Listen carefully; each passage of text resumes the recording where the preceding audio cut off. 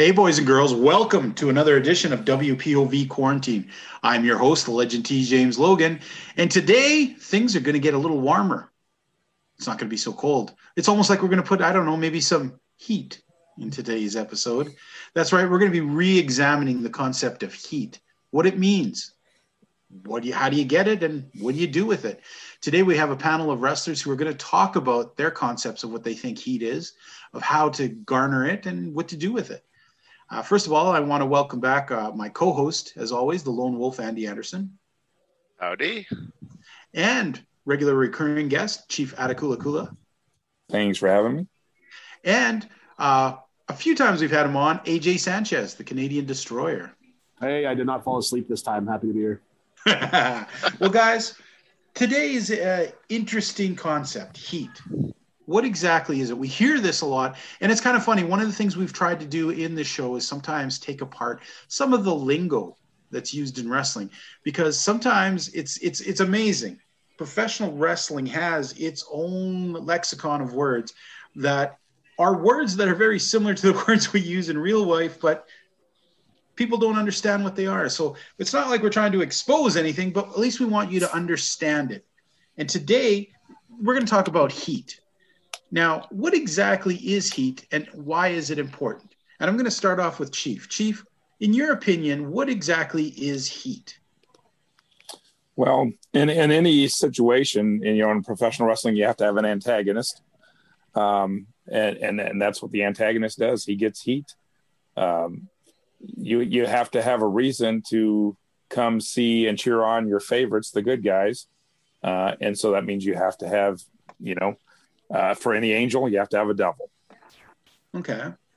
Now, AJ, why is it important? Why is it important? Like, Chief has kind of started to set it up, but what is the importance of heat in a match? Oh, boy. To me, the importance of heat in a match, you could go a bunch of ways on this. First off, I feel like we've established that heat is something that the heel gets. That is a crowd that dislikes you. For me, if you've got heat, that means that you've got a connection. You've got people believing in what you're doing, caring enough to boo you or get behind you and so forth. And without heat, we don't have baby faces. So the importance is it's important to have heat, and I don't think we get enough of it these days. Okay, Andy. What you're hearing, folks, is the destruction of training in the background is at AJ's school right now. So somebody's getting a beat on. Now, Andy, can wrestling survive without heat? Like, you look at a product like AEW, which is trying to present itself sometimes as strictly straight sport-based things. Boxing works without actually having a bad guy. Does wrestling work without actually having a bad guy, good guy dynamic? You know what? It will to a degree, because wrestling, I'm trying to remember, somebody said this, sorry, I remember hearing or reading this recently. Somebody's saying, like, wrestling will never die. Professional wrestling will never die. Like, no matter what happens, there'll always be some form of wrestling, no matter whether it's 50 people, 100 people, 5,000 people. So that, professional wrestling can survive without heat, but it won't. I don't think it'll do as well. It won't flourish. It won't grow. It won't. I always talk about emotional connections with professional wrestling, and that's one of the biggest things. Is that heat is the hatred, the negative reaction towards the bad guy, towards the heel. And I think right now we're really seeing it. How important it can be. If you watch, AEW's got, they got the guys at the ringside and stuff, and they've got a little bit of a live crowd. But especially if you watch WWE programming, where you see like Raw or SmackDown, where they've got the Thunderdome, they've got the screens, but they don't have that live crowd reaction. It's just, to me, it's just not the same. You don't find the reactions, the interactions between the talent and the fans, and I'm finding it's tougher to get emotionally invested and involved, because you're watching the wrestling program, but other than the announcers telling you, who's good, who's bad, nowadays there's just not as much there, and I think the loss of crowd to me is really showing the importance of that live heat, that live reaction from the crowd. And I think we can all acknowledge that it's tough to work without it, whether you're working in front of 10 people or whether you're working in front of 10,000 people and you're not getting it. But to have no heat, no negativity, no hatred, no reactions, no genuine reactions from the crowd, I think it's really kind of it's really hurting. No emotion. I guess I said before, good wrestling is drama and emotion, and there's no emotion if there's no live crowd. Exactly, right. So I think that's, like I said, I went a really long way of kind of trying to explain and answer the question, but it's not a, it can survive because we've all wrestled in front of 10 people. We've all, it's, you're going to get the crowd that they're not looking for the heels and the baby faces. And I'm going to kind of target, say, like Ring of Honor and stuff. They're not necessarily looking for heels and baby faces. They're looking for the wrestling. They're looking for high spots and amazing sequences and flippy stuff and whatnot. And I mean, there's pure wrestling, so I'm not going to go, I'm not trying to put a negative spin on it at all. But there's people now that, they look for that art of professional wrestling where they want to see the cool moves rather than say someone.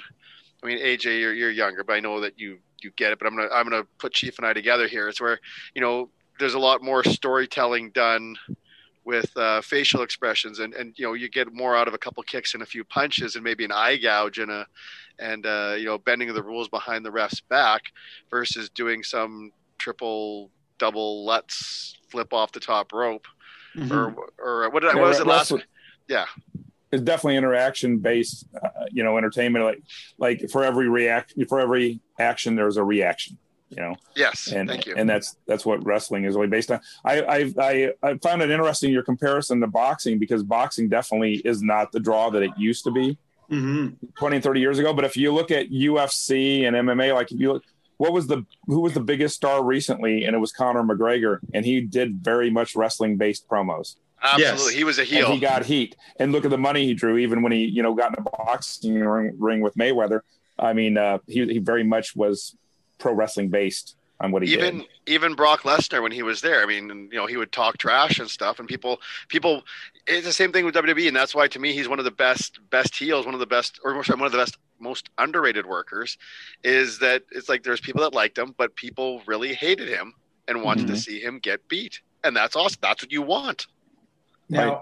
I want to revisit back here to a comment that AJ said just offhandedly. He said, it seems like we don't get enough heat anymore in the way wrestling works. And I look back especially at the history of wrestling. Now, I enjoy wrestling through the ages, but even as I watch back, the further I go back, I see a very different way wrestling was conducted, I'm going to say. Okay? And I can remember looking back at old films of Stampede Wrestling and back, old AWA, and even back to some of the older classic films. You find that there is a much de-emphasis on moves. Moves are there, but they're not like I honestly could probably watch 30 AWA matches to see as many moves as I'm going to see in an ROH match from like 2002. But the difference here is, the fans are so much more rabid and so much more connected to what's going on, despite the fact there isn't a lot of moves going on. So what makes that interesting? And what makes it interesting is watching the heels, the bad guy. Even from the little amount of stuff the bad guy does, you get behind the good guy because he is being mistreated or cheated upon or whatever, and it really drives the thing. Now, here's a weird question. That connection there of going from so little actual moves to full on doing things, horrible things that the bad guy does. And as we go through history, we find more and more moves, yet it seems like the bad guys are less and less. Now, is it possible in this today's world of all these crazy moves and 23 Canadian destroyers off the top rope and jump up to a clothesline, is it possible to harken back to those days to create those kind of villains, or are we just too awoke to what things could be in this world? Is it possible? Sorry? It is, but it's too politically correct. Everybody's worried about being so politically correct, and we don't want to hurt somebody's feelings. Well, that's what being a heel is all about, is hurting somebody's feelings, you know? I mean, it's so contradictory in society today, and promoters are the same way, you know, especially when you're looking at WWE or someplace like that. They're looking at sponsors' dollars. Mm-hmm. So they don't want to alienate any sponsors. That's why, like when you saw the Attitude Era, when WWE was not a publicly traded company, it was much different than it was after they became publicly traded, because then they had stockbrokers and people they had to answer to. And so they had to be much more PG and politically correct. And I think that's a lot of what it comes down to. It's a TV product, and that's when it changed. Okay. I want to throw this question out to AJ. Now, AJ, in that smaller level of, you know, not looking at the major like WWE or AEW or the big companies, is it possible in the indie level to have a very effective heel? I mean, is it really watered down by political correctness on this level too? No, I don't think so. Obviously, you need to be within reason as far as what you're doing as a heel. But sometimes it's tough to say too. No, it's not. You can go at this level and you can get heat and you can genuinely have people hating you. Unfortunately, I think that, at this level, we're trying to make some money. So I'll go out there and have a whole crowd hating me, and then I'll see them at the merch table and they'll tell me how great of a job I did, with everything I did in the ring. So, with wrestling being as exposed as it is, people are aware that what we're doing is a show, and it's theater, performance art, whatever they want to call it these days. So no, it's completely possible to garner that, heat at this level. There's different communities, there's different parts of the US that you can go across, and it's easier in some places and more difficult than the other. You know what I mean? So it is still very easy to do. And regardless of the landscape of wrestling today, if somebody wants to get heat, though, I shouldn't say if they want to, if they know how to get heat, they'll get heat. And if that's what they want to do, I'll cut it there. I'm sure there's more I could say, but yeah. Okay. Well, you know what?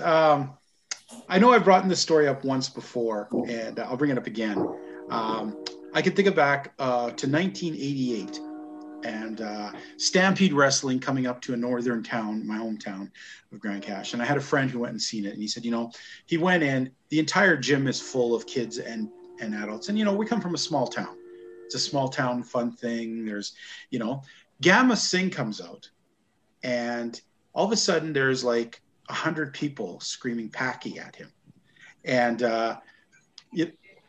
it's just, in this, it seems like racism was one thing you could always play on, but is that doable today, Chief? It's doable, but nobody would let you do it. Anything's doable, but yeah, whether you're allowed to do it, that's a different thing. I mean, obviously you gotta work within the parameters of what the person who's paying you, what they will allow you to do. So I mean, I think it's something at the independent level. It's a very fine line, and basically because of what you said. I mean, because here, you're answering to fans, but it's not like the TV product, not like WWE, where you've got the shareholders, you've got everybody else. Right. I know, and I'd have to say, because you play the role of a chief, so I'm sure even today. Well, not today because there's not really shows, but I'm sure in the recent past, like, do you ever get terms thrown at you for being the chief? Oh yeah, all the time. Not so much for being that, but one, because I have the pink mohawk and everything. I get the the Pocahontas chants all the time when I'm a heel. That's one thing I think, harken back to Puerto Rico. When you go to Puerto Rico, it's still much different over there. Like, people say whatever they want for the most part over there. And, you know, in Mexico, I mean, granted, it's been 20 years for me from Mexico, but Mexico was the same thing, because that's where you get like pato, and all. So I think it's a society thing. Yeah. So from what I'm hearing though is, if I say was in Mexico and I was a wrestler and I was playing on the, like in the old days, how we played on, you know, maybe I'm playing as the white guy in Mexico. Oh, you stinking Mexicans or something. That's passable. Is that passable in Mexico at this time? Or is it, once again, is it like, because you could never do that in the US or in Canada. No. I mean, if I started like, you know, trying to play another race being more superior, and yet wrestling has been built on that. We can go back in a long ways, and there's a lot of characters whose exact shtick was, because their color was different, they were better than everyone else. Yeah, I haven't worked down in Mexico for about a decade, but, you know, like I said, Puerto Rico, it's definitely, you know, it's definitely still there. They'll play on any stereotype. It's not an issue over there at all. But if I was to play the opposite stereotype, like, because, you know, if I did that in the States, there would be people like trying to sue me. I mean, there was a comedian who got sued for saying a joke that somebody found offensive towards something or other. Would you have those kind of problems down there? No. Okay. Just wanted to be sure. Okay. So now we know, obviously on the indie level, we can get away with a lot more risque things because there is no, you know, beholden sponsorship. There's less accountability. Okay. Andy, can you ask the next question for me, please? Okay, so I've been throwing an audible here to ask the next question. So if we're actually, let's focus on this. Do you think now, because AJ, you've been kind of quiet, so that's why I'm going to kind of move over from Chief. To me, and I'm not condoning playing any sort of race card on the independent. I'm not condoning playing the race card at all, but I'm just saying, in terms of the heat, do you think it's still possible in a veiled way if you're kind of pulling the, you know, you're superior, like let's say you're a Canadian destroyer, so you're going into the U.S. Can you play that role of, well, I'm Canadian, I'm better than you, we have healthcare, you know, all this stuff like that? Do you think is it feasible to kind of still kind of play things that way? 100%. It's still a thing. That's, you know, oftentimes we go down there in a group and it's like, all right, which one of you guys is doing the Canada versus US angle? Cause that's the easiest way to go. It always gets great heat. And oftentimes I'll show up in places where they already have an American playing a Canadian gimmick. You know what I mean? Yes. So, it's like, hey, you know, that's our thing, but, and I get it, cause it's cheap, easy heat. So it's definitely still a thing that's doable. And just getting back to a bit of the race card thing,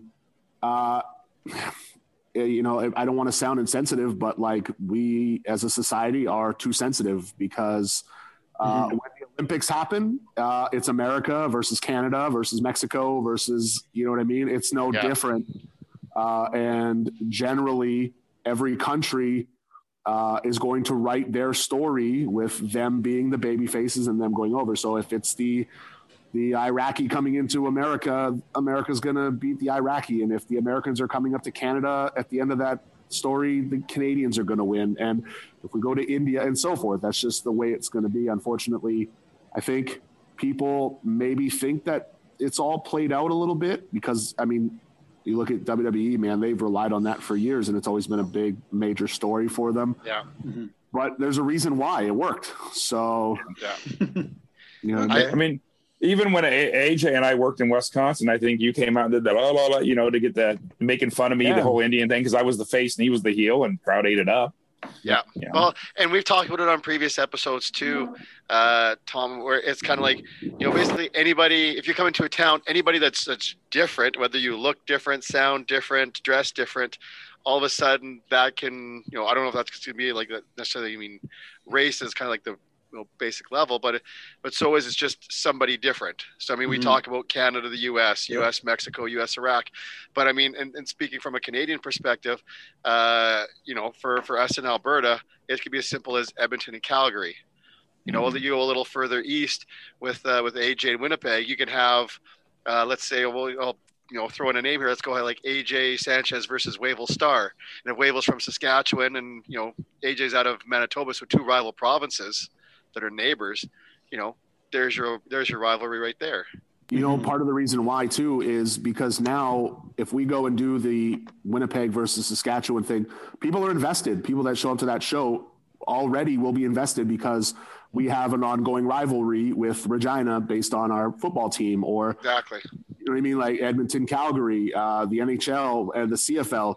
So it's easy. Those are the low hanging fruit. You can go and do that because it's easy and because it's going to pretty much garner some sort of reaction or connection to everybody in the audience. And when they're connected, they're going to be responding, right? Yeah. Now it's sort of funny. We talk about how, people are too sensitive, and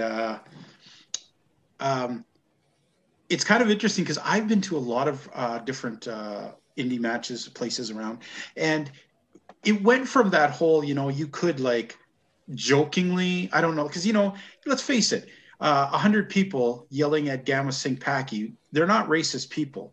They're not people who go out and burn flags and stuff like this.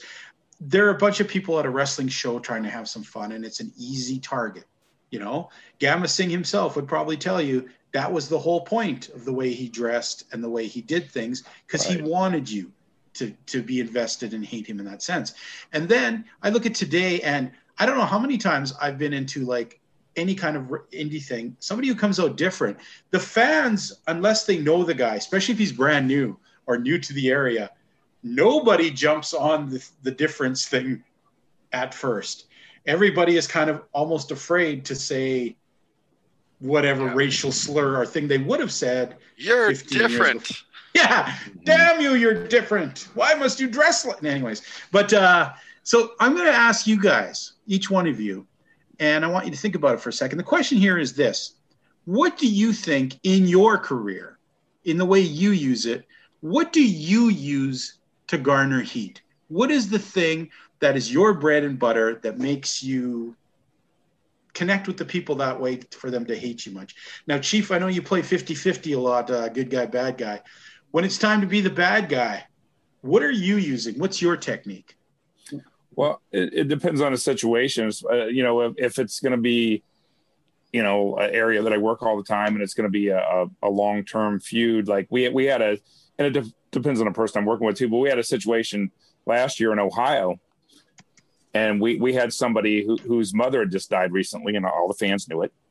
And so I was going to be working him on Mother's Day weekend. So he was okay with this. We cut a promo, and I was talking about it's Mother's Day weekend, and I think you should be able to spend Mother's Day with your mother like everyone else. So I brought you a gift. I pulled out a shovel. They got a lot of heat.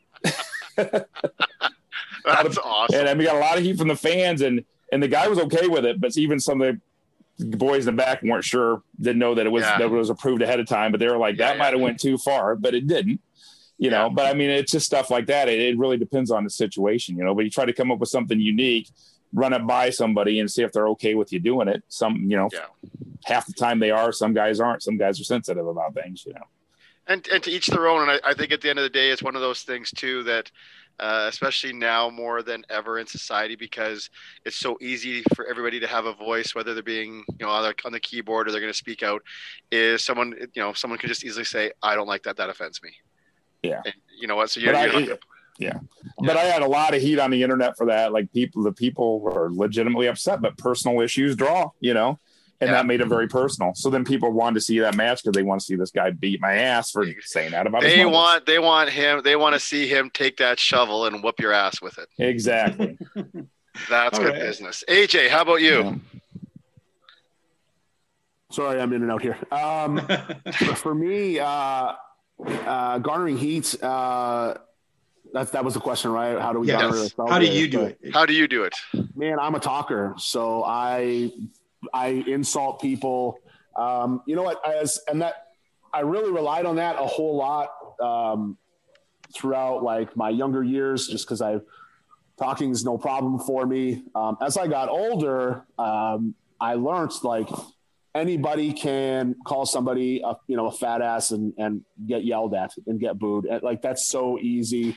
And not that there's anything wrong with it, it may be cheap heat, but it's still heat. So I've learned over the years to let my work be what garners my heat now. And luckily you learn that as you get older, which is the exact time you want to start slowing down on your work and not doing all the high spots and all the dives and all that kind of stuff. So, talking, is my go-to, just because I know I can say the right thing, and I always have a one-liner to kind of annoy somebody or cut them off. But as I'm getting older now, I'm really starting to figure out how to get that through my work. Okay. Awesome. Let's turn it on to you, Andy. What kind of stuff are you using? You know what? I'll take a dash of what AJ said, because you've been privy to my work more than anybody else here. The talking for me, especially as I've gotten older, but just for injuries and whatnot, where I can't do as much, so less is more. But the talking is important. But at the end of the day, for me, it's being a jerk, being a bully, and having full 10,000% conviction that I am said bully, said jerk. And, when I'm on top, I'm rocking and rolling. When I'm on my heels, all of a sudden I'm backpedaling. To me, I tried to find a balance. I remember hearing, and I've never really seen a lot, and Chief, I think if you have, maybe you can speak this, but that was one of the things about Johnny Valentine as a heel, was he was never like a chicken, like a back off begging heel. He was, he was just tough, like relentless, like T2000 or whatever it was, always coming at you. So to me, it's that balance of that aggressiveness. But then, when you are on your heels, to be like a Ric Flair, to be like an Eddie Guerrero, where you're backing off, whoa, offer the handshake and do whatever. So to me, it's trying to get the pulse of the people and finding what's going to get under their skin. And I think, again, less is more. Like, we've talked in previous episodes, and I've said I've had people come up to me after matches and be amazed at the heat that I've got. And I said, but you don't do anything. And I was like, yeah, pretty much. And I kind of joke sometimes with in the past with Boris, kind of our guy that does like the audio and video. We're like, let's do like a best of Andy Anderson video. I'm like, well, what the heck are you going to show? Like a punch, a kick, and me hitting kicking the bottom rope and saying who sucks now? Like that's about it. So, it's definitely there's some. I'm sure there's some guys that that are so such natural heels that maybe they don't necessarily have to think of it. But I think to be a good heel, you have to be pretty smart to be able to kind of figure out what, when, where, who, why, and kind of get to get under people's skin. I was working with Danny a couple of years ago over in somewhere, and remember that fair, AJ, over in Nebraska? I think I wrestled you the next night as a face in Wisconsin, but I was a heel the night before against Danny. And it was kind of funny because, I'm the American Indian. Danny was from Canada. But when Danny was getting over on me, they were chanting USA. Figure that one out. True quick short story here. So I had a couple of WCW matches way back in the day. And one of the matches I had was against Gedo from Japan. And I remember still being introduced as, being from Canada. And during the match, they had the USA chant going. And I distinctly remember thinking, how funny is this? A Canadian wrestling a Japanese guy. And this was in, I think, San Bernardino, California. And they're chanting USA. And you were the heel, right? No, because it was Gedo, because he was Japanese. Oh, you were the face? I was the baby face. Yeah. So still, But I was the heel. I was the heel in the United States in this situation, being American Indian. Danny was from Canada. Chanting. He was the face. But yeah, when he's getting over on me, they forget he's Canadian, I guess, and just chant USA. I think wait a minute. You said conviction is a big thing. So a lot of guys, like, you hear the term like playing wrestler and so forth. So if you can go out there with a sense of believability as a heel, you can do next to nothing and garner the heat that you need. But at the same time, as a heel, you need to understand when it's time to backpedal and when it's time to, like, you know, be the brunt of the joke, if that's what the match calls for. So, and that's where I think a truly really good heel is somebody that's self-deprecating and realizes like we can look like fools and still come back and get heat. And too often guys take themselves maybe a little too seriously sometimes. They try, like we talked about before, they try to be the cool heel. Yeah. You know what? And over the years, and I'm just speaking from personal experience, and Tom, just because you've been around long enough, I've been beaten by women. I've been beaten in 5 seconds. I've been beaten in 10 seconds. You know, I've lost 3 times in the span of 5 minutes. And, you know, I venture to say I probably to this day still have more heat than anybody after all those. And to me, that's proof that, you know, you can have all this stuff happen to you, but with the conviction and, like, you know, like AJ said, you know, being the self-deprecating, knowing kind of, you know, when to hold them, when to fold them, when to walk away, when to run. That's all part of the, you know, part of the package. Well, you know, I read somewhere somebody talking about what makes a true villain, a very good villain, what makes a classic villain. And basically what it comes down to, they said, and I want to ask you guys how much you delve into this psychologically when you go out and do your heel work. They said an incredibly good heel is the person who, no matter what they're doing or saying, no matter how the degrees of bad or evil it is, the fact that they 100% believe that they're right and that what they're doing is justified makes them a classic villain. So my question is this: how far do you guys delve into that? Chief, when you go out there and you're playing the villain that night, do you wrap yourself up very much into that character? Like, okay, I am the villain. Or are, you know, because let's face it, sometimes it's easy to go out and, okay, I've done this. I mean, I used to be a salesman. I could go out and okay, right now I'm going into salesman mode and I'm going to sell. How do you approach the villain that night? When I'm the heel, when I go through the curtain, I believe everything I'm saying. At that moment in time, I believe what I'm saying. I believe what I'm doing.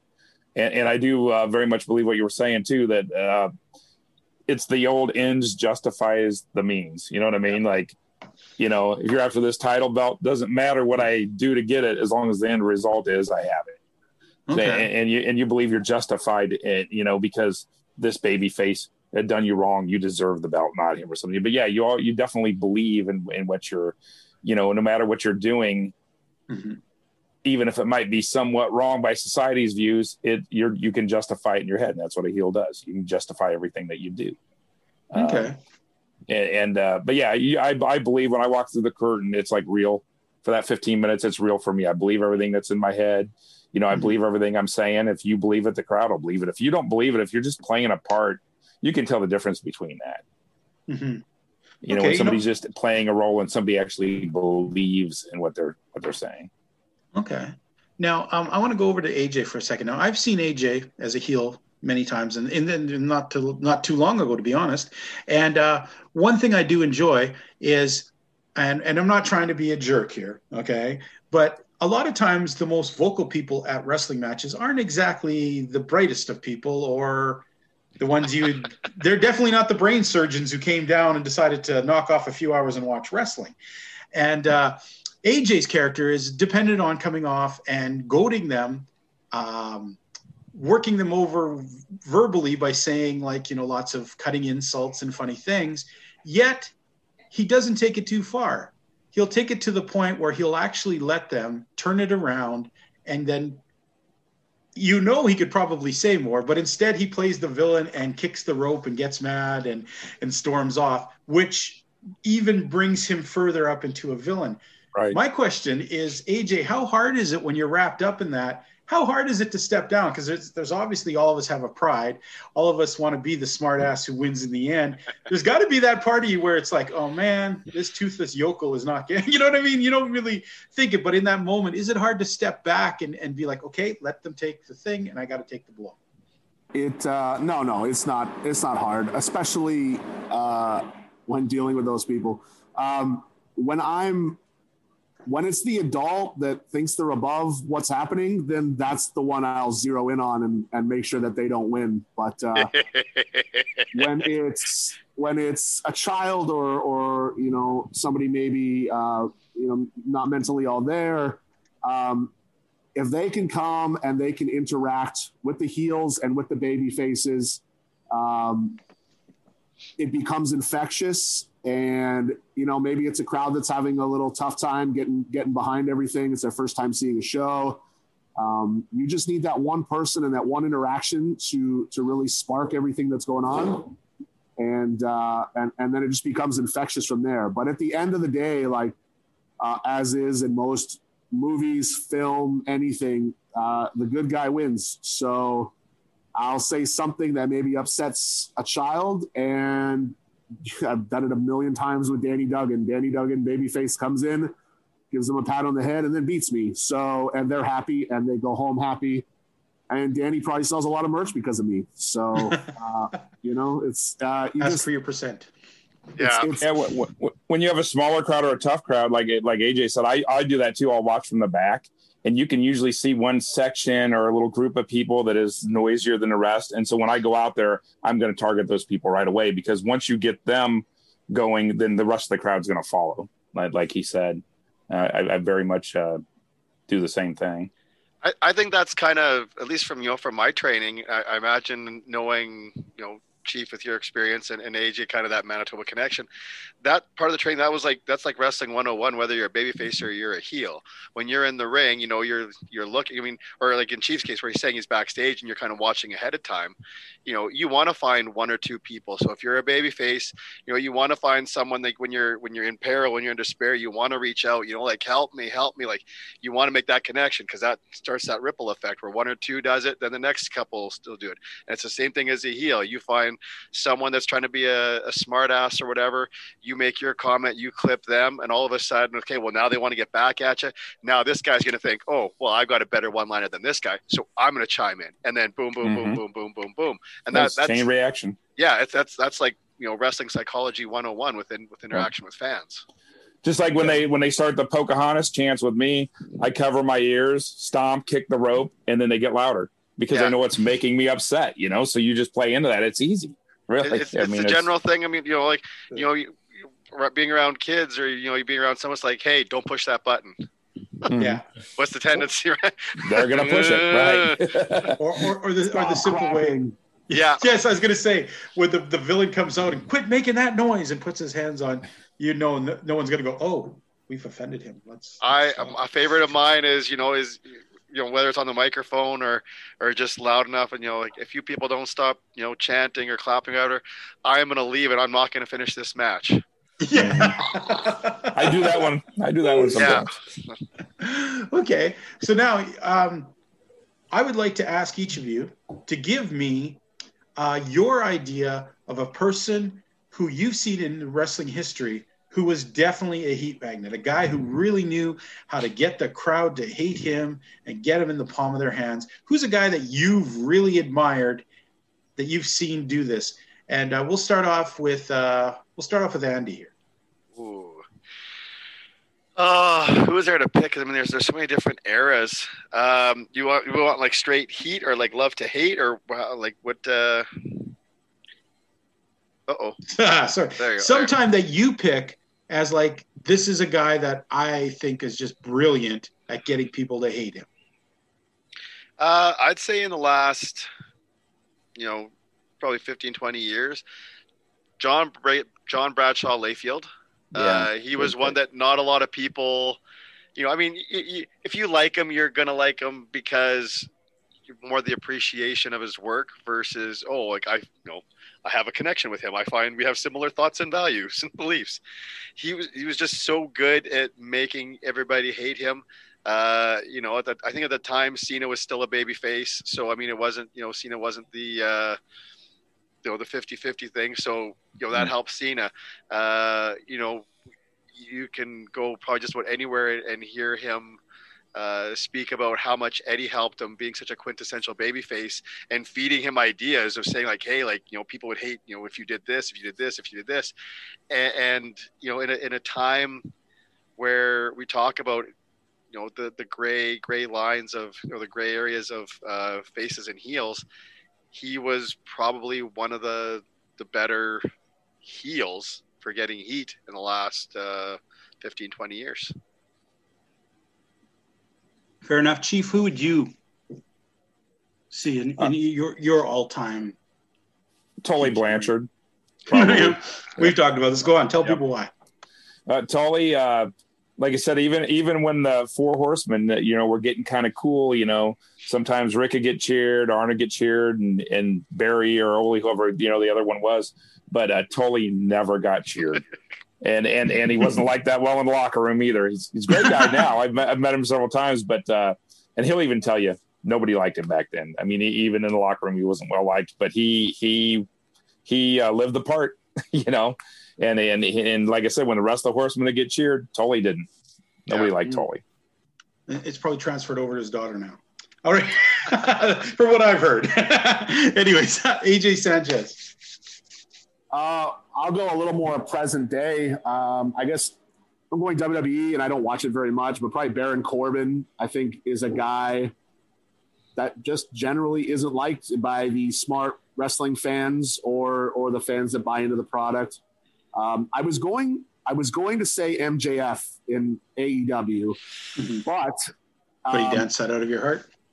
What's that? But, he sung and danced that out of your heart. I loved the segment, but I think wrestling is so exposed over there that the fans don't genuinely hate him; they appreciate the performance, and I think that's the difference. AEW is almost like we're all in on the gag, they're kind of like, yeah. Actually, that's a good way of putting it, Chief. I like that we're all. Yeah. That is interesting. You guys say that. It's we review that every week, and sometimes there's just things that just doesn't seem like normal wrestling. You know what though? Fans watch wrestling because they want to be wrestlers. So I won't say it's a dumb idea to make the people that do watch their product feel that way. I mean, they're on the verge of a million viewers every week. So there's obviously an audience for what they're doing. So I think it's smart in doing that, to garner their audience. And wrestling's about a connection. So if they feel that connection, that's when they're going to spend their money. AJ, do you think that can grow a lot more though, or do you think it's a niche market? I think time is going to tell on that one. I don't know for sure. I'd like to see it grow. I like seeing 6 or 7 TV shows and all my friends on TV and having jobs and things like that. So can it? Maybe. I don't know. You've got a mix of everything there, and that's what I think we've talked about this in the past. Like wrestling shows should have a mix of everything for everybody. So you watch AEW, you're going to get your old timers with Sting, Tully, and Arn, and you're going to get your old school heel with MJF, regardless of how the people buy in on him. You're going to get your indie spot fest. Let's all clamor and catch everybody, like Jim Ross doesn't like. So you're going to get a bit of everything in my books there. Okay. Now, we're talking about people who are generating this kind of anger, heat, the bad guy thing. I'm going to take, Oh, you got one. Oh, wait. Where's that voice come from? Wait, who's that? Who the hell got on this line? Oh, wait, it's Elio. Elio. What the hell, man? It's Sergeant Slaughter. Okay, and how do you feel? What why? When he turned heel in the early 90s. Okay, with the any sympathizer. And he hooked up with that General Adnan. Yeah, and Colonel Mustafa. Yep. Oh, that's pretty racist of you to say that, Elliot. No, I'm just kidding. I think if you go back to Sergeant Slaughter in the late 70s and early 80s, though, I think even more so. Because when it was with Don Kernodle and feuding with, with Ricky Steamboat and Jay Youngblood, the feud they had with them, they were drawing sellouts everywhere. But if you go back to that Sergeant Slaughter, which a lot of people wouldn't know about, probably but us, but he originally was a heel before he did the whole G.I. Joe thing. Yeah. And became a face and later on went back heel again. But I think Slaughter back then had even more heat than the one that came on later on. Yeah. But would that safe to say that's a difference of the times though too?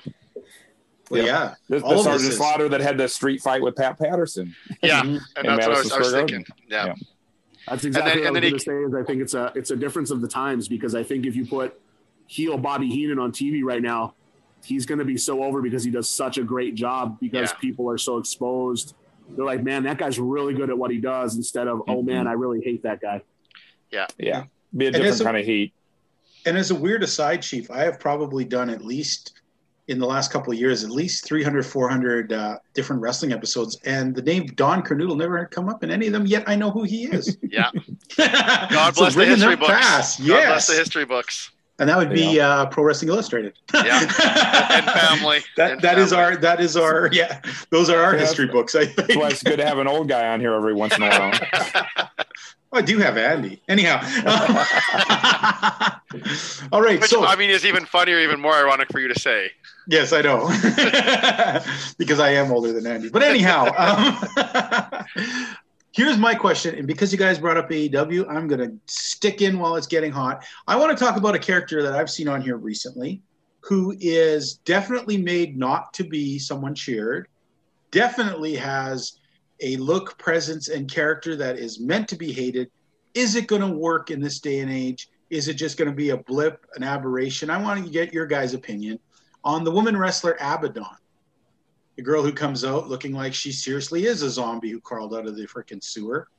She is the first female heel character that doesn't seem to have boobs hanging out or any of the sexualized things on top of her character. She is just straight up a scary looking character.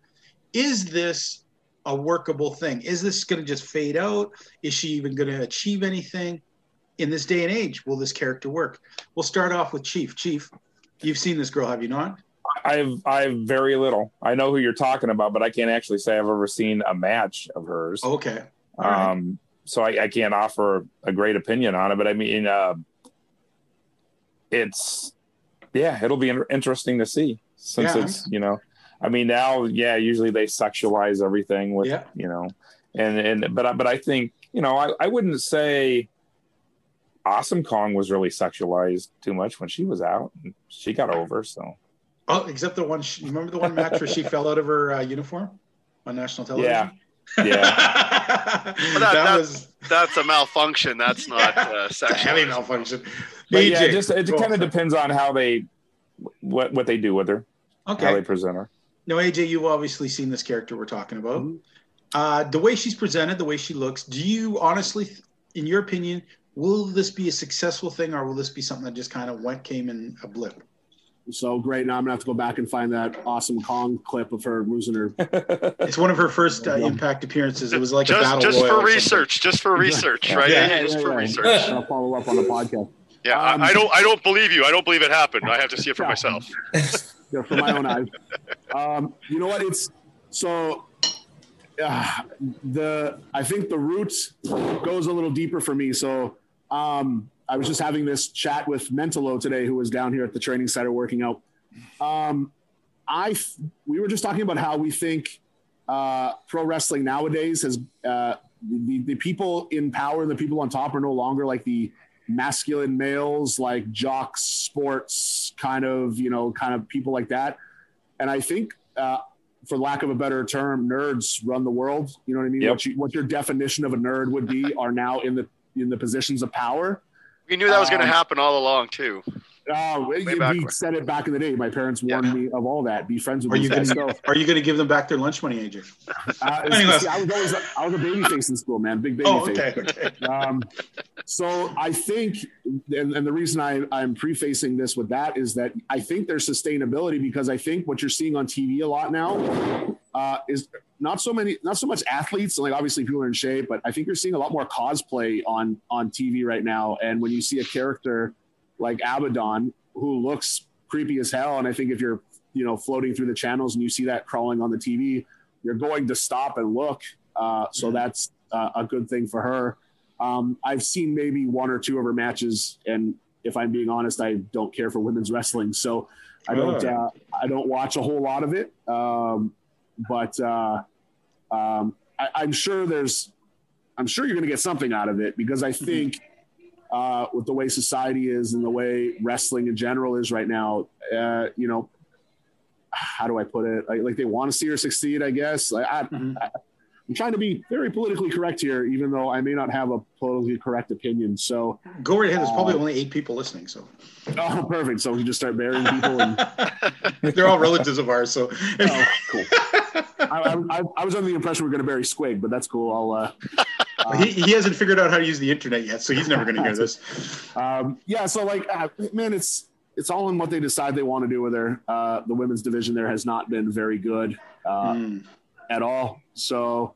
And that would be the times I would watch the matches when they weren't good, just out of my own, personal masochism. AJ has another point though.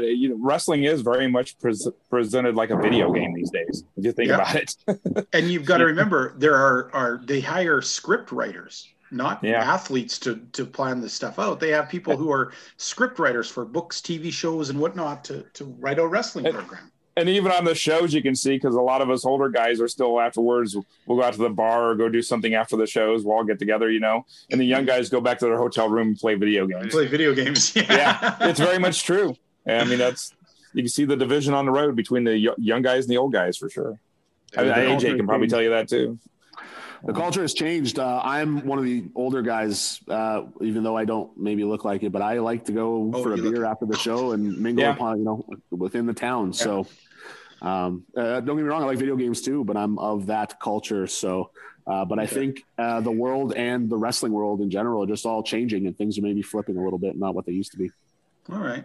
Now, Andy, we've just started talking about Abaddon because she's been showing up recently on, but I haven't really asked you outright, the way she's presented, the way she looks, is this something, because in my mind this is very different, so I'm very tossed right now about if I think this kind of thing will work. What is your opinion? I think the potential is there. I'm open to seeing what they do with her, but as we talk, I think initially when you kind of brought up this question, you kind of said it more as from her as being a heel, and I don't know that I necessarily see her being a heel. What? She dripping blood everywhere. How is she a good guy? You had the boogeyman with worms come out of his mouth, and he was a babyface. But he was a clown. She looks real cool, man. She looks cool. And that's the kind of reaction. And that's why. So to me, it's I won't even go to say that she'll be kind of by default, if she's not a heel, I guess that kind of makes her a face if people are still reacting. But I just see her more as a character. And, Andy, I'm not. Yes, sir. The real question is, do you think she would be a better friend than Hulk Hogan? No. Let me tell you something, brother. I don't know. I think she'd steal my lunch money just as quick as the Hulkster might. So I don't know, she looks like she's 4'8", so I'm not sure exactly if you're going to give her your lunch money, but okay. No, but she could be sneaky about it. That's true. That is true. There's probably a lot of things when the lights are out. She can probably see better or something. I don't know. But she'd probably scare you into giving her your lunch money. Well, I'm scared. Who said that? Well, it's not even my lunch. I mean, nowadays, who has lunch money? Be like, quick, take my debit card. No, this week I just have to throw because sometimes when I'm listening to WPOV, every now and then they'll say one thing, where you're drinking something and they'll say you'll literally spit it out because it's so funny. You're just like, For me, the joke of the week out of them, they were talking about Abaddon, and Tony says, "Well, you know what? There's something about her. I don't really like the way she was dressed recently." And Rick says, "Oh, you're not a big fan of cottage cheese," which was pretty funny to start with. But then then Tony goes, "No, I like a little pineapple in my cottage cheese." I'll let you fans try and figure out what the hell we're talking about there. That makes sense now, because you said something the other day about cottage cheese and pineapple or something being gross, and I was like, what is he talking about? Yes, that's exactly what I was talking about. Anyhow, that's just a unique character. It seems like lately there's been that trend, right? I mean, the cool guy, bad guy. The bad guy who's so cool that you like him in the end because, I don't know, he says the things you wish you could say, does the things you wish you could do. And then there's characters like Abaddon and these people popping up where it's kind of unclear sometimes, are they a villain? And how does that affect the way people garner heat? That's something I wonder about. If you're unclear of exactly who the bad guy is, how do you make it that much more exciting?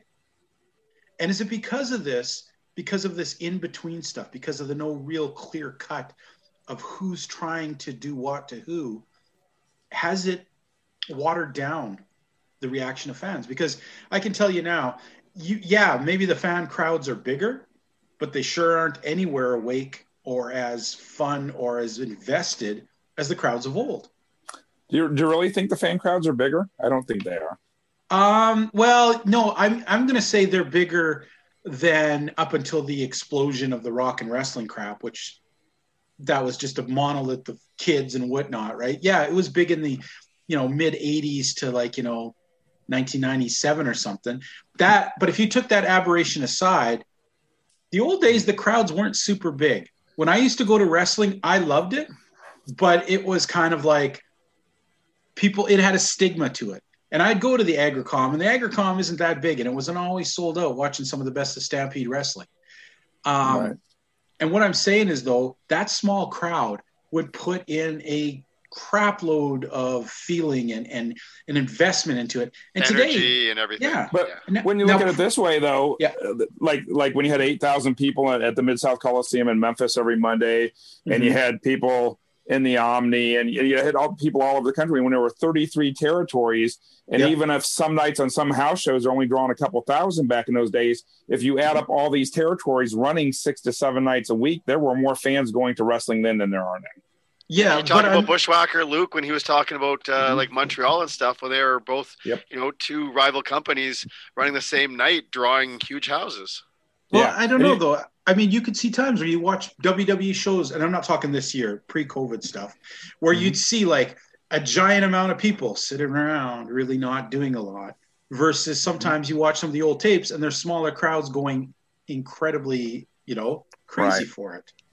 Now, I'm just wondering, there was such clear-cut heels and faces. Now it's kind of murky. And I think that, in my mind, it's got to be a lot different to generate heat. It's got to be a lot different way when it was so easy before with clear-cut people. Do you see this as being something like this whole trend? If we keep going this way, will we lose that? Will we be able to ever really find people to generate that sort of feeling?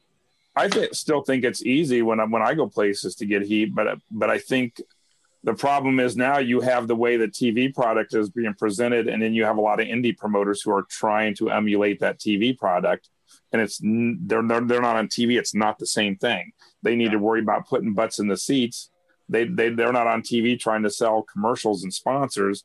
They're actually trying to put butts in the seats. So I think they need the shows that still understand that and draw legitimate heat, actually, that I'm on, usually have larger crowds than the ones that try to emulate what they see on TV, because it's a completely different product, and it should be a completely different product because you have two completely different goals.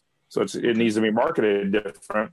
But too many indie guys try to do like what they see on Raw every Monday night. Too many indie promoters do, and you're not on TV, so it's not the same product or the same audience. You just need to cater to the crowd that you have there that night that you're trying to draw on in that town. And I think that's a big problem. So I think, as you see these younger promoters trying to emulate what they see on TV, it is going to move away from, eventually you're not going to have any guys that are learning how to get legitimate heat anymore. Okay. Anyone else want to weigh in on this? Did you want to go, AJ? Because I got something to say, but if you want to go ahead, Ben. Yeah, I got. I think wrestling, much like the world, is cyclic. So, you talk about back in the territory days. You talk about we talk about the work and how things were back in the day, and it was less flippy, less spotty. And then we see a tag team like FTR come along where they're just trying to do the old school, and everybody goes, "Oh wow, man, that's really cool." I think what's old is new again. What's old is new again. I think, back in the day, I'll use this example. Women were wearing their jeans super high up their waist, and then that went away, and then it came back. You know what I mean? Like, I think wrestling, like the world, is all cyclic. It'll all come back to that eventually. I think people are trying to do new things and or what they think is different. But I think at the end of the day, it'll come back around. Just talking about the indie wrestling promoters and things like that, I've wrestled in different territories, different countries, territories where I've been to Tennessee, I've been to the Northeast, you know what I mean, where they're very different, specifically different styles. I think the indie shows, everything I've gathered and just having wrestled all over Canada and stuff, it's all based on promoting. I don't think there's a heel on the indie level that people are going, man, I got to pay to see that guy get his ass kicked. I find more often than not when we're running our shows here, it's like, oh, who's the headliner? Oh, is it worth paying the money to come check out the show? And then you'll get your wrestling fans that support relentlessly and regardless. But I think it's all in the promoting, man. The more work we did when we were drawing 600-700 out here, the more work we did. We pounded the pavement and did that. It wasn't one character or any one person, really drawing the whole house. Some guys would sell 10, 20 tickets, which is great, but that's not the whole house, obviously. So, yeah. Okay. And I'm going to just, as we were talking, I'm going to grab a slightly different spin on it. And I often talk about society, reflection of society, the changes and the evolution. But as we were talking about heat and less heat and talking about television product, to me, what it feels like it's becoming is taking, if we're going to take two guys, there's not necessarily one like definitive heel. There can still be a definitive heel, but he's not going to be drawing that same heat, because at the end of the day, I'm kind of thinking, okay, well, how are these guys looking? What's better than one guy on top selling, 1 million t-shirts is two guys on top selling 1 million t-shirts. Then you're selling 2 million t-shirts. So rather than having such a definitive heel that you're not going to, all you want to do is hate him, all you want to see him get beat. But if I've got Drew McIntyre and if I got Roman Reigns, you're going to have your people that like Roman Reigns. You're going to have your people that like Drew McIntyre, and there's going to be animosity, but there's not going to be necessarily that heat that we're talking for and looking for. So you're going to have people that are going to, be pushing for Drew McIntyre. You're going to have guys that are pushing for Roman Reigns. The reflection to me in society is like, let's look at sports teams. There's no real heel sports teams, but if you're, if you're cheering for the Dallas Cowboys and you're cheering for the Cleveland Browns or whoever, it's like all you're looking for more is my team is better than your team. My guy, Drew McIntyre, is better than your guy, Roman Reigns. So I'm going to buy my Roman Reigns merch. You're going to buy your Drew McIntyre merch. More money is getting made. So that's, they're not looking for the heat. I think at the end of the day, there's got to be a connection, whether you feel a connection with heel Roman Reigns, babyface Drew McIntyre, whatever it may be, there needs to be a connection. As I've learned over the time, if there's a connection, people are now willing to buy your merch. They're willing to put you up. They're willing to buy you a drink at the end of the night at the bar. There needs to be a connection, man. Even as a heel, if there's a connection, people will invest. All right. Well, I'm not saying, just to make sure, just so that I wasn't making sense. I'm not saying that there's not a heel, but but there's going to if AJ's cheering for Drew and I'm cheering for Roman, at the end, it's like, well, you can say, well, Drew's my guy, Drew's right. Well, Roman's my guy, Roman's right. It doesn't necessarily matter who's the heel, because you're still invested in Drew. I'm still invested in Roman. We're both paying for 2 tickets. You're buying your Drew t-shirt. I'm buying my Roman t-shirt. So they're doubling up on things rather than just, oh, well, we both like Drew and we hate Roman. Well, we're going to buy, Drew t-shirts, but we're not going to support Roman. Well, and people these days intentionally go out of their way to like different things. So you see all the time, people will intentionally like the heels, and it's happening more than it ever did back in the day, from my understanding. So you're never going to truly have Hulk Hogan or Stone Cold Steve Austin present day, I don't think. You're not going to have that one solidified babyface that everybody loves. Everybody's got their own team. I think the same thing I've said for years can be said about music. There's never going to be another Elvis or Michael Jackson or, Madonna like that, because there's so much competition. Everything is so diverse that there's going to be people that, if Chief is the hottest singing sensation, you know what? AJ's just not going to like him just because he doesn't want to like him. Mm-hmm. Right. Yeah. Well, a lot of people try hard to be different. Yeah. They want to go against what they think is the norm or society's grain. So Yeah. And in this day, ironically, it doesn't make them any different at all. No. But they don't realize that. Yeah, exactly. And you know what? I would kind of challenge the one notion is I have tons of friends who are fans of the NFL, and they'll definitely say the Dallas Cowboys of the NFL. Anyhow, last question I'm going to ask you. Sorry, I had to do that. Last question. I'm not a Dallas Cowboys fan. It doesn't matter to me. I just threw names out there. Here we go. Last question, and I want you guys to rack your brain because it's a thinking question. Okay. I'm out. The question is this: I'm going to assign you guys the chance that you get to create the ultimate villain in the big times. What goes into that villain? What represents him? In your mind, if you had to create the ultimate heat-seeking villain, the guy who everyone's going to hate, what does he do? What is he like? Tell me all about him. And we'll start off with Chief because I know he has I know you already know the ultimate villain in your mind. If you had to present that on television today, what does he look like? What does he do? What does he act like? And give me the full thing. What makes, in your mind, the best villain today? Today? I don't know. That might be tough today. Yeah. No Puerto Rico to fall back on. We're talking the same things that were the same things that made a great heel, even like a Tully Blanchard back in the 80s would be different today because society is so much different. But for what you've been feeling in society today, what do you think would work? Well, I guess even half the people like him. I was going to say, if you take a look at what's gone on in our country recently, you take somebody like Donald Trump, he's made a pretty good heel. Yeah. But then again, it shows a difference. Like, he had a record number of people vote for him too. So it's kind of the 50-50 thing, almost like the Roman Reigns or the John Cena. I mean, it's kind of a reflection of society. So I don't know. I don't know if you could have one perfect heel. Like Andy was just saying that everybody's going to hate. I don't know if that's possible anymore. Okay. Andy, you want to tackle this? Oh, sorry. Are you done, Chief? Do you want to weigh in more on this? Yeah, I'm pretty much done. I don't. Okay. Like I said, I don't know if I think I could come up with a perfect heel in today's society. Maybe Andy might be more in touch with that than I am. Andy, I don't know that I'd go. I mean, to me, but what you kind of hit on, albeit small, but it's got to be someone that's got to be a good talker.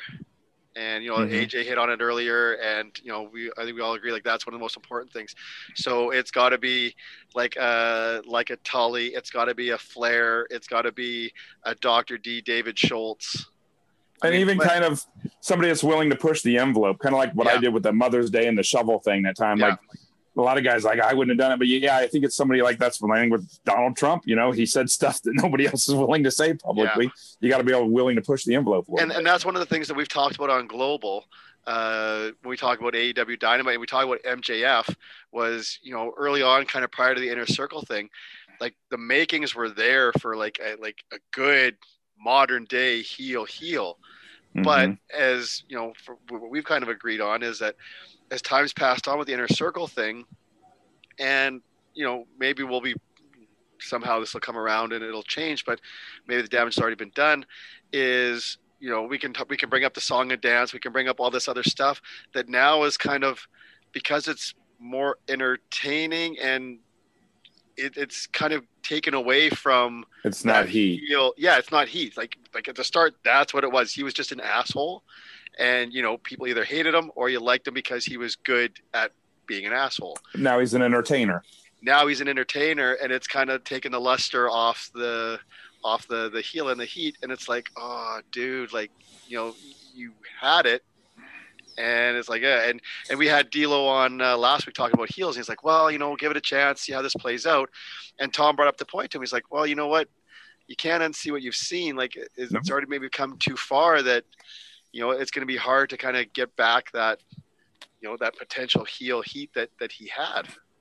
Yeah, I agreed with Tom totally on that. I'm like, even if it comes around and he gets over on the Inner Circle, he still lost a little bit of his luster in terms of that steam. We're talking heat, so let's give it the steam. But but otherwise, like that talker's got to be there. I think overall too, he can't be an overly big guy. If he's maybe 6'1" at most. I don't know, 230, 240. He could have a respectable build. But I mean, you look at, again, like, Tully Talk, Arn, like these guys, like, they weren't bodybuilders, but they didn't look out of shape, but they also looked like they could handle themselves. And guys that you probably still wouldn't want to mess around with in a dark alley. And that was one of the things I always said is like, well, if you came across so-and-so in a dark alley, if I'm walking in a dark alley and I'm, walking by the chief, okay, like, cool. I'm going to try to avoid eye contact, walk the same, other side or whatever. AJ, same thing. I mean, look at that ugly mug, man. Like, I don't want to mess with him. Yeah. Kevin Sullivan always says that because he still size is a big difference to him. And he's like, yeah, that's what he bases on. When I'm walking down the street, I see this guy walking towards me. Would is it the guy that veer and go the other way, or is it the guy wouldn't give a second look to? And he's still very much in that mindset. And now, yeah, because that was like an old school mindset, right? Because they were back in the 80s and further back, it was like, just none of the guys were really like big bodybuilders, but they were tough bruisers that were thick enough that like, there's enough believability there that I don't want to mess with that guy in a dark alley. And now with so many young guys, and I'm sorry, like guys that are 140, 150 pounds, they could do all kinds of stuff, but you're still going to have the guys going, oh man, like, if it was a real fight, I'd kick his ass. Right. And it's funny you guys say that too, because I was thinking of that whole analogy of walking down the alley, and we always think of the big guy. But then we always do that one thing too, where because ingrained from the 70s or 80s, where we're like, if it's a skinny Asian guy who's young, he might just kick the crap out of all, which I'm sure has helped many skinny Asian guys walking down alleys. AJ, you're building the heat magnet bad guy for national television. What are you building? I'll stay away from the skinny Asian. Sorry.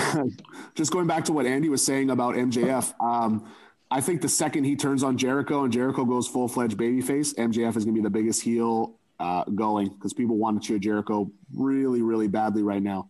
And they're doing a good job, I think, of drawing it out and building a friendship between the two of them before MJF ultimately, goes the way that he is and so forth. I could be wrong, but that's I hope you're right. I hope you're right for his sake. I hope you're right for wrestling's sake. I would gladly say I'm wrong in a heartbeat to that. Yeah, for sure. But he doesn't think he is. Sorry, go on. Well, it's so far. We all talk about, oh man, we all want long-term storytelling like we did back in the day, and I think they're doing it. Again, there's goofy aspects to it, and some like it, some don't, but I think they're doing a good job of a long-term story that I think eventually culminates in MJF turning and so forth, but he'll be the heel there. So as far as my choice for a top heel, I think in today's landscape, I'd probably go with a good-looking, chiseled, toxic masculinity, 6'1" athlete that can do everything. Like, see, first off, I don't think you can have one heel that everybody just hates, because if I'm talking about this heel that I'm saying right now, well, the women are going to like him because he's got chiseled abs and looks great.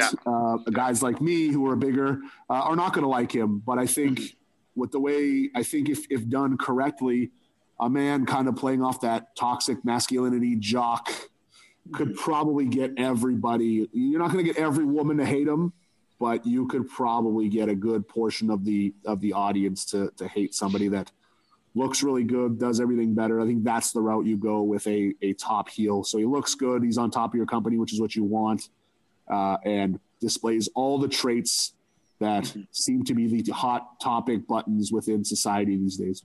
Okay. And you know what? I'm just going to combine two little things here.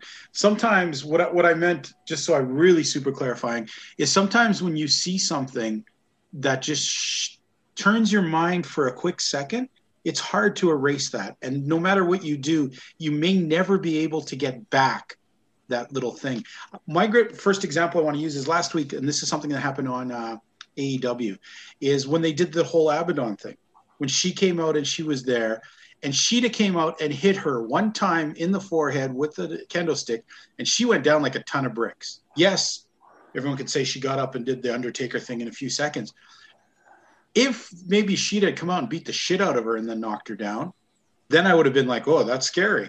But the fact she hit her once and she went down like she was hit by an airplane will always make me think, she's kind of soft then. Even though, you know what I mean? It's the perception. There's nothing that I can. It's going to take now. You're going to have to beat Shida with chainsaws, or sorry, beat Abaddon with chainsaws and 30 people before I'm going to get back what was taken away from that one ill thought out maneuver. That's what we were talking about sometimes about MJF. Is the fact is now that I've seen that, sure, he's going to be the biggest bad guy when he turns on Jericho, but I'm still can't erase that bit of goofiness. I'm not sure what he can do to get back his street cred, I guess is the best way to put it. And so that's the bad problem with wrestling is when you're presented something on television, if you take a misstep that makes someone for 1 second look atrociously bad out of nowhere, it's really freaking hard to ever get your street cred back. Many wrestlers have had that happen where, yeah, they became big, good guy, bad guys, good guys, whatever. But people always remember in the back of their head, they saw that one thing and that just never goes away. That's just life. That's how we're hardwired as people. So folks, this week we had a really interesting topic and I'm really glad. I want to thank you guys. It was really good to really talk about this stuff. Sometimes it's stuff that you maybe feel you don't want to talk about, but some of these things really bring forth what makes wrestling exciting, what makes people invest in things, what makes people watch it and enjoy it. So this week, I want to thank the three of you for really delving into what you think Heat is, what you feel it does. How do you do it? How do you get it? How do you keep it? Well, one thing that's for certain fans is we've learned that Heat is probably the one thing that really sets wrestling apart as a spectacle. Without having somebody do something or be something that makes them someone to hate, it's harder to find someone to really love to have them battle with. And wrestling is basically good versus evil. The bad guy has to be eventually overcome. The good guy has to step up and be the hero. And without those terrible deeds, actions, words, or whatever, it just doesn't work. So first of all, before we take off, I want to go around the room and give everybody their chance to push out any social media, any things coming up, everything you want to push. AJ, do you have any web things you want to push out there, school stuff, you name it? My phone's going to die soon, so I'll do this really quickly. No, just the at Crusher AJ on Twitter, at Crusher AJ on Instagram, AJ Sanchez LaRock on Facebook. Elite Wrestling Academy, look us up. Unfortunately, we don't have much wrestling going on just with everything the way the world is. And we tried to run a live stream a week and a half ago and had the authorities called on us. So that's another story for another time. Yikes. But not much is going on right now. Just keep watching these podcasts. Thank you for having me. I appreciate everyone. And it's always nice to chat with everybody and catch up. Thank you, AJ. We appreciate having you on. Thank you. Chief, anything you want to push out there? Nope, just Rod Atakula on Facebook, Chief Atakula on Facebook, Chief _Atakula on Instagram, and at the Chief Ada on Twitter. All right, Andy. You can catch me one of two programs in the WPOV network of programmings. You can catch me WPOV Quarantine, such as this show here. You can also catch me on WPOV Global, where we discuss AEW, well, a little bit of independence, but primarily we focus on AEW Dynamite television episodes. On the social media machines, you can also catch me on Twitter at Andy Anderson PWA. And Instagram, the Instagram machine, I'm that guy, TCB247. That's the letters IM THATGUY TCB247. Gyms are closed right now, so if I'm posting any gym stuff, it's all old, which kind of just goes hand in hand with me posting anything with wrestling, which is pretty much all old. But have a follow. Why not? Do it. It's fun. Come on. You know what, folks? There's also other programs on the WPOV network. We've talked about Quarantine, which will appear every Tuesday. Global, which is every Friday. Every Saturday, we have the granddaddy of them all, the one that started at WPOV Wrestling, hosted by the now returned Tony Diaz. Tony was on a bit of a sabbatical. Good to hear him back. Love the pineapple joke. Rick Serrano III. And who? Is Miguel Cole? Yeah, exactly. Is Miguel Cole still with him? I've never heard that. And some reason our traitorous, lecherous co-host Elio seems to want to go sniffing around over there. What? Yeah, you traitor. You know, Sniffing around. Miguel Cole may not be able to be on as much shows because if they got to adhere to some social distancing, then I don't know if he and Rick Serrano III could be more than 6 feet apart. It's hard to get your hand up a puppet's butt. I mean, I don't know how Elio stands it, but anyhow. We have Saturday WPOV Wrestling. We also have WPOV Aftermath, which appears after every major pay-per-view or event, where some iteration of us, different hosts, will get together and we'll discuss what we just saw. Also, I'd like to push out T-shirts. We have T-shirts available at ProWrestlingTees.com/WPOV Wrestling. Or is it WPOV Wrestling? Yeah, okay. Wrestling POV. Wrestling POV. T-shirts, $19.95 each. There's 4 different kinds. All of the sales towards these T-shirts go to fund this show and to make it bigger and better. And we have lots of bigger and better things coming, folks. Keep on the line. Elio, last thing I want to ask, where can people write in? So you can write in to us on Facebook at Wrestling POV Podcast, Instagram Wrestling POV 1, and Twitter at Wrestling POV. Excellent. Well, fans, we want to thank you. Wait, sorry. Are we also supposed to say something like rate, review, subscribe? Isn't that also a big thing to make sure that they're subscribing to our show so that they don't miss a single episode? What he said, folks. And give us good ratings. Yeah, give us good ratings. We will find you. We will find you. Anyways, and by the way, folks, I know a lot of you who've been watching us on the video feed kept wondering why in the heck I kept putting my headphones down and answering the phone. I'm not going to say a name, but we did have, trying to log in today, a big name wrestler who we will have. He talked to me. He was having extreme problems trying to log in today. He wants to come back soon. He says, I want to come back. Tell Chief he better be on the show with me. We're going to come back down when we figure out some of these issues, and we'll have him on down the road. I'm not going to say his name. When we have him on, I'll say that was the guy. So I look forward to a guy that the only thing I'm going to tell you is this guy was a master at getting heat. So that's all I'm going to say for that. We've enjoyed you guys today. Thank you for tuning in. And Elio, say goodnight to the good people for us. And fans, we'll talk to y'all next week.